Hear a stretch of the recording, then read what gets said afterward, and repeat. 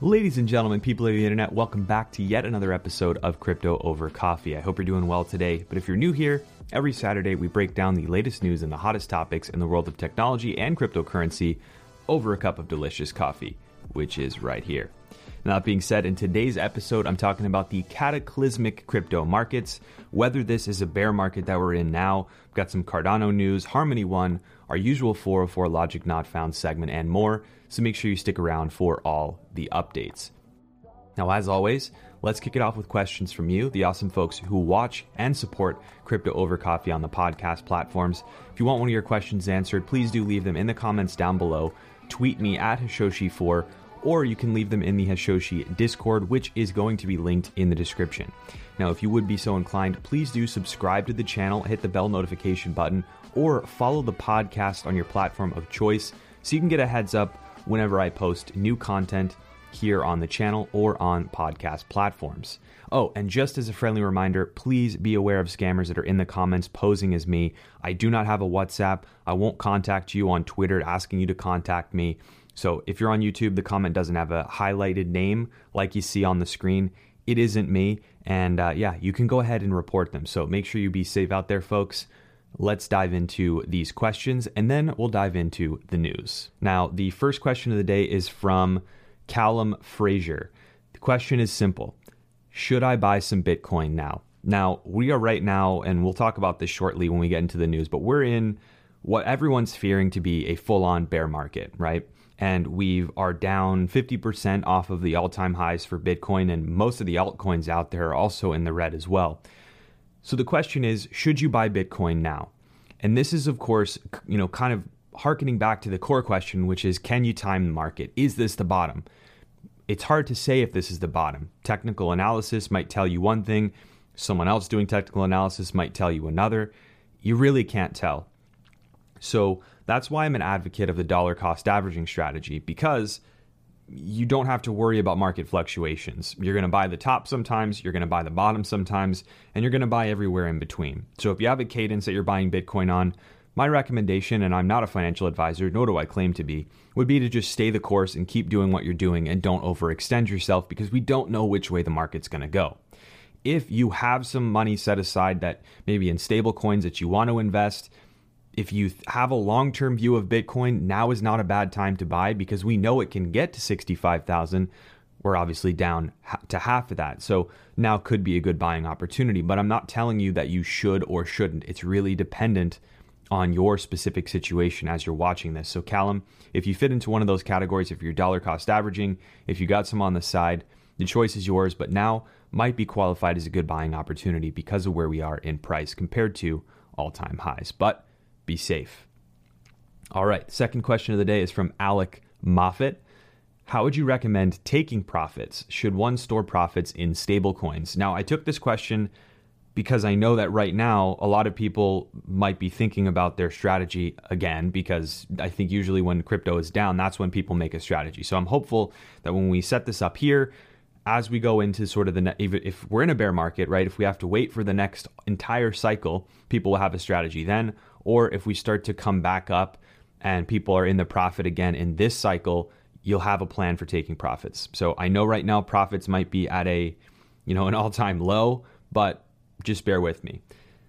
I would recommend taking profits according to some sort of scaled plan. This is going to be dependent on how much crypto you actually own. The way that I do it is based off of percentages. When I hit an all-time high, I take out a certain percentage of my holdings and I move them to stablecoins. Stablecoins are my preferred way because of the sponsor of today's episode, Ledn, and this is a actual natural shout out, I'm just getting it done here. Ledn, the sponsor of this Crypto Over Coffee series, they offer 12.5% on USDC stablecoins. So I move all my profits to USDC and I put it in something like Ledn where it earns me yield. And while it's sitting there on the sidelines within Ledn, it's very easy for me to buy Bitcoin with those stablecoins. Or if I need to, I can move it out to an exchange to buy altcoins. That is my strategy. So let's just say we hit a new all-time high on Bitcoin.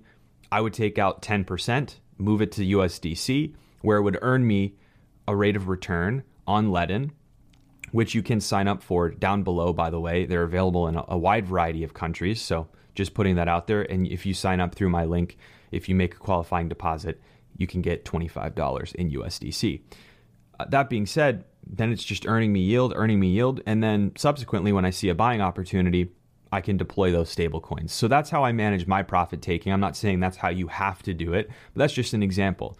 Other people say, I've made my money, I've made my profits, I'm moving to cash, and I'm keeping the fiat. That's totally up to you. There's a lot of people out there that will say, oh, well, if you're doing crypto, then you hate fiat. To be honest with you, that's not always the case. And what might make sense for you is that you got to pay bills. You want to move your crypto into cash so you can pay bills, or you can take a vacation, or buy your wife something.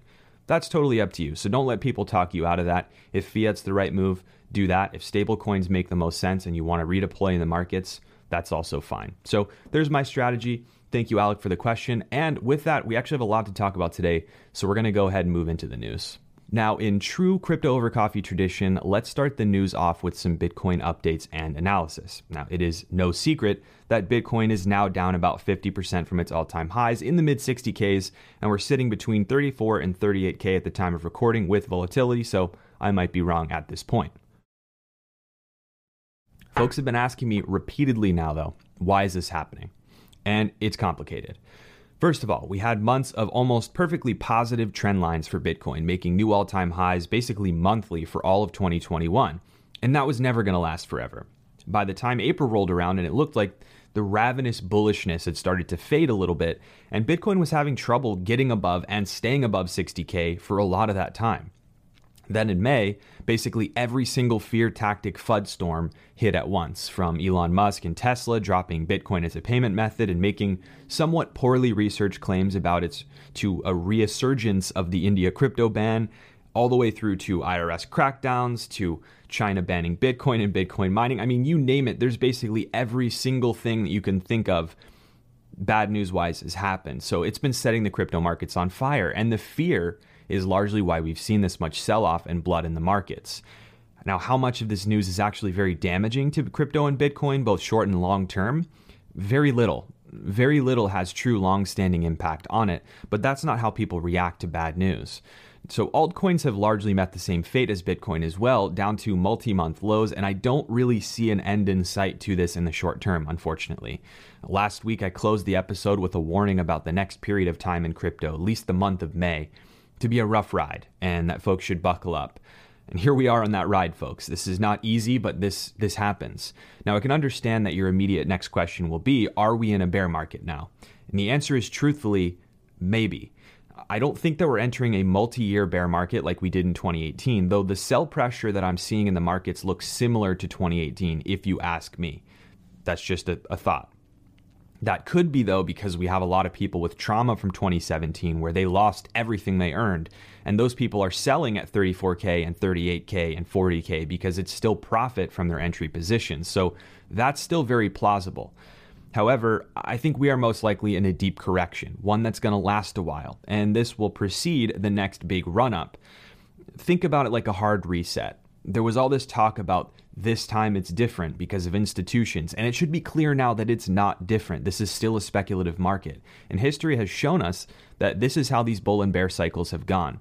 I still believe that we haven't seen the last Bitcoin all-time high of 2021, but I am no oracle. I cannot pretend that I know more than I do, and that this that I'm saying is anything but a data-driven guess. Time is going to tell. But for folks that are currently in a loss position, and many are, this is the point where you have to make a choice. Do you cut your losses and take the tax loss benefit, or do you hold and wait for what we think is a new all-time high this year? That choice is exclusively yours to make, and it's the same choice that those in 2018 had to make when the market started to unravel. This time that we're in right now is only more proof that it is so critically important to have a plan in the markets. As I've been harping about for a long time, and actually people are getting pissed off with me for saying it so often, but it's important so that you're prepared for these types of events. And I truly do believe that this time that we're in will pass, whether soon or longer down the road. And I'm long on Bitcoin, so I'm not sweating the short-term price moves, even though a lot of my dollar cost average buys are actually in negative right now. So outside of the Bitcoin I actively trade, I'm a long-term hold. Now, in other news, it's no secret that Cardano is one of the most polarizing projects in crypto. Its supporters will fight tooth and nail to defend it, and its detractors will go to great lengths to tear it down. However, one criticism that has been shared amongst both supporters and detractors throughout the history of the project is the length of time it's taken for Cardano to deliver features that other blockchains already have. Now, this includes the upcoming Goguen upgrade, which brings smart contracts to mainnet, and this is due to complete with the Alonzo hard fork in about 2 months' time. Now, recently, Charles Hoskinson, the founder of Cardano, did a Q&A where he shed light on what's gone on behind the scenes, many of which that have led to the delays that we've seen in the delivery of Cardano. Now, when asked about criticism about delays, Charles went on to take responsibility for the team's decision-making and engineering challenges that led to these delays, noting that the choice to use the functional programming language Haskell as sort of the core bread and butter language for Cardano introduced challenges that held them back early on, as the language maybe was lacking maturity or at least just wasn't up to the task and had to be retooled to become more modern by their team to work for their needs. That introduced delays. He also mentioned that the team rewrote Cardano 3 times to get it right, but didn't give details on what exactly caused those rewrites, and that's totally fine. First of all, I respect this candor in regards to admitting that the engineering and decision-making faults led to these delays, not necessarily scientific issues and research issues. I do think this helps clear up why things have taken a long time to deliver. And to me, I look at the proof-of-stake implementation and native multi-asset support on Cardano, and I feel that the wait was worth it. The technical foundations are good. So time will tell if smart contracts on the upcoming Pioneer testnet will also deliver on expectations, and I would expect to see that happening in June, probably, the launch, and then 4 to 6 weeks after that, you will see mainnet smart contracts. So exciting times for Cardano. Stay tuned. Now, next up is today's game of Fact or FUD, where I take a piece of no good, very bad news and tell you whether it is fact or simply fear, uncertainty, and doubt. And this week's Fact or FUD centers around the recent news about the U.S. Treasury Department imposing new regulations on crypto, the most controversial of which being a requirement to report cryptocurrency transactions that total more than $10,000 to the agency.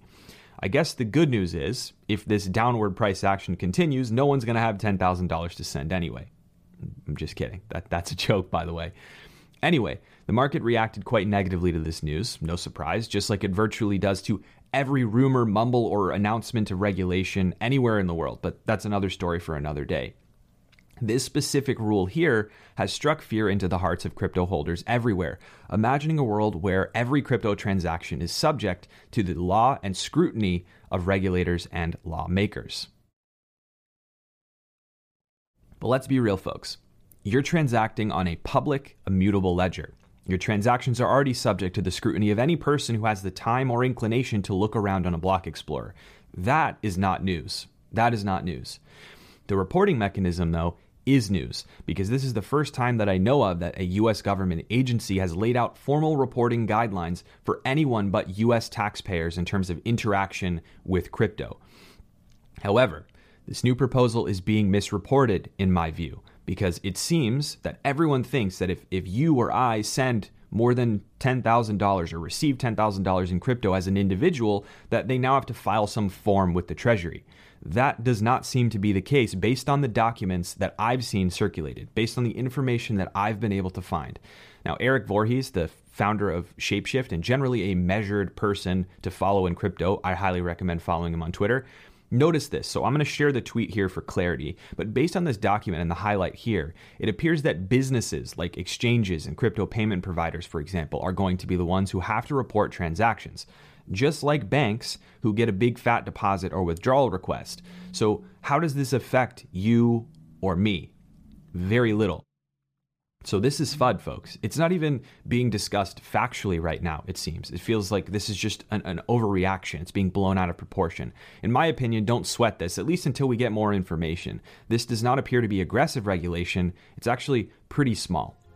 Now, ladies and gentlemen, it is time for 404 Logic Not Found. And for those of you who are as of yet uninitiated in this little firecracker of a segment, I highlight notable tech-related fails or otherwise stupid moves in the world that need to get some attention.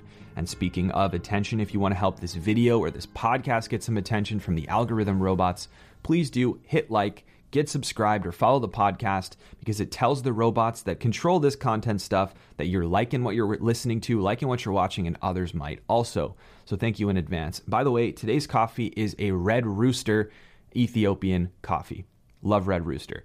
Now today, I've got to do a double header in 404 Logic Not Found because there's so much stupidity going on right now that just needs to be discussed.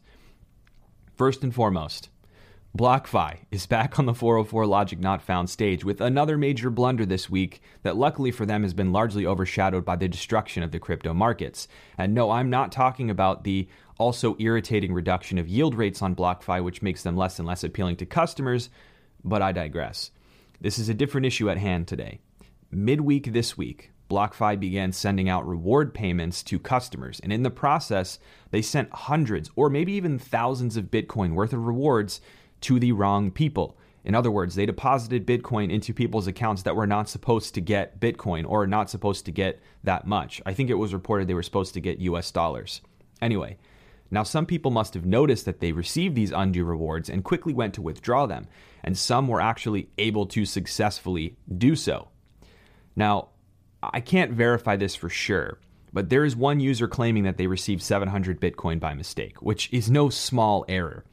Now, I've been also seeing reports that the erroneously sent Bitcoin that was actually withdrawn, the stuff that actually made it out of BlockFi's control, is worth millions of dollars. And the last figure that I saw was that it was worth 7.5 million. BlockFi is now tracking down who has withdrawn that crypto and is threatening legal action if it's not returned. No surprise. This will surely develop more over time as we see whether everyone returns the Bitcoin they got or if legal proceedings have to begin for those who resist doing so. But all in all, let's be real. This type of mistake is just overall embarrassing.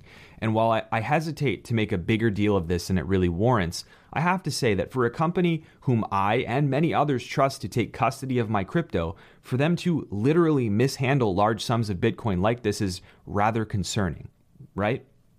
Is it a trend? Has this happened many times before? No. Is it a real fear that BlockFi has affected customer funds? No, not at all. But it does raise a flag in my mind in some ways as to how this could have happened, how this was allowed to happen in the first place. Now, I can chalk it up to a rapidly growing company who made a mistake operationally, but it's surely a 404 Logic Not Found. Now, as promised, there is a part 2 to 404 Logic Not Found today. And by the way, it seems like most of you are interested in a full 404 Logic Not Found show on my channel, which I'm going to explore. I'm pretty sure that I'm going to do it. However, I also saw a lot of concern about it being dropped from Crypto Over Coffee because I think a lot of you come to watch because of this segment. And I can promise you, it will not happen. I will not remove it from Crypto Over Coffee. If I did a standalone show, it would be in addition to the segment here. So don't worry, it's safe. All right, back to the lack of logic. Now, yet again, it seems we are facing down some big, hairy China fear, uncertainty, and doubt. And this time centered around China banning Bitcoin and China banning Bitcoin mining. Today, we are focused on the latter. Reports began to swirl late this week that according to a government document, China is moving to ban Bitcoin mining in the country, which of course spurred another big panic sell-off in the Bitcoin markets as fear gripped holders everywhere. Now, if you remember, this rumor has been coming around for years, and it's been reported, in fact, several times before, and it has rarely, if ever, come to fruition in any meaningful way. But that's neither here nor there. This time, it actually does seem more real, because an official-looking Chinese government document outlined some moves on this front. Now, it's being reported widely on the mainstream media, on Twitter, crypto media, that Bitcoin is a problem here because they're banning Bitcoin mining altogether in China. And I don't see an indication that this is the case, not yet. To preface, I don't speak or read any form of Chinese language, but in my deep dig online, I found several translations of the documents that imply that China is in fact banning mining that uses coal as power. In other words, highly polluting mining. This has already happened in Mongolia, to my knowledge, but they are leaving hydroelectric powered mining alone. This move would in effect push miners off of coal and into hydroelectric power, which is far better in terms of pollution and waste. And naturally, some miners would quit altogether because they won't be profitable, or they don't want to. The effect of this? What is that? Cleaner mining and less miner concentration in China. Can someone please explain to me how this is even remotely bad news? First, you have a whole slew of people in the wake of Elon Musk's drama saying Bitcoin is terrible for the environment, mining is centralized in China, everyone panic. Now there's real tangible evidence that mining will get cleaner in China, become less prevalent in China in the first place, and everyone now panics again. Do you see the illogical pattern here? We should be celebrating this in some ways, not freaking out, or at least waiting for more information. More and more mining concentration has been moving out of China already, and I reported on it recently, but the first time mining in China's concentration was less than 50% was just recently. And they've been moving into cleaner energy and other places in the US and abroad. This is a good thing. We've wanted this for a while. Secondly, people have been saying how bad China's mining is in terms of waste and pollution. So if coal is banned there, that's great, right? Honestly, even if China is banning mining completely, no more mining ever, which I don't see a ton of evidence for at this moment, we would still be fine because mining will rebalance in other places, albeit with a lower hash rate, maybe a lower profitability rate in median, but the protocol is built to deal with this. So let's stop panicking, and for sure, let's stop the paradoxical reactions to things, worrying about miner centralization and pollution in China to FUD, and then panicking when China is banning elements of mining really is just a 404 logic not found to me. Okay, folks. You've been waiting for this. You've been asking me for this. People have been asking me for a while to look into Harmony One. So I did it, and here are my initial thoughts to share with you, sort of a primer, and it'll hopefully give you a foundational knowledge to determine if you want to dig deeper or not. In its most basic definition, Harmony One is a high-throughput blockchain network that is compatible with Ethereum applications and tooling, which makes it an appealing option for Ethereum users and developers that are looking for a respite from the high fees and congestion. At the sort of core of the protocol, Harmony One offers state sharding to spread load across network shards for both smart contracts and transactions. Thank you to that truck for making a lot of noise outside my office. And it will be leveraging parallelism to improve throughput on the blockchain network. Consensus is reached using their flavor of proof of stake called effective proof of stake, or EPOS, to effectively achieve finality times of around 2 seconds per block. On top of Harmony One, there are also plenty of rich community members and users and applications, and it seems that work is being done using developer bounties to integrate more of Ethereum's core tooling and applications on Harmony. One thing in particular, though, that I'm really interested in is Harmony One's bridge with Ethereum and Binance Chain, and I got to read a bit about it, because interoperability, to me, is the future. So all in all, this is a pretty cool project that I will have to do more research on, albeit, but thanks to the community for letting me know what you want me to look at. I really do listen. I look at these things. I have limited time to work with, so it's a little slow, but I do care what you have to say. I do listen to your project recommendations, and I thank you for it. Now, folks, that's going to do it for Crypto Over Coffee today. Thank you so much for joining me. It's good to be back in my home Crypto Over Coffee office. People have been asking me where the sign is, etc. I'm back in my home office, so we're back in business. If you have some time to stick around, please do check out my top 3 VPN picks video. I think a VPN is a great base layer tool to start your path towards thinking about security and privacy. It's not a catch-all, but I did list my top 3 favorite VPNs, and if you want to check that out, I will link it on the screen here for you to watch next. But thank you so much for all the time that you spend watching Crypto Over Coffee. I wish you and your family a wonderful and restful weekend and week ahead, and until next time, cheers.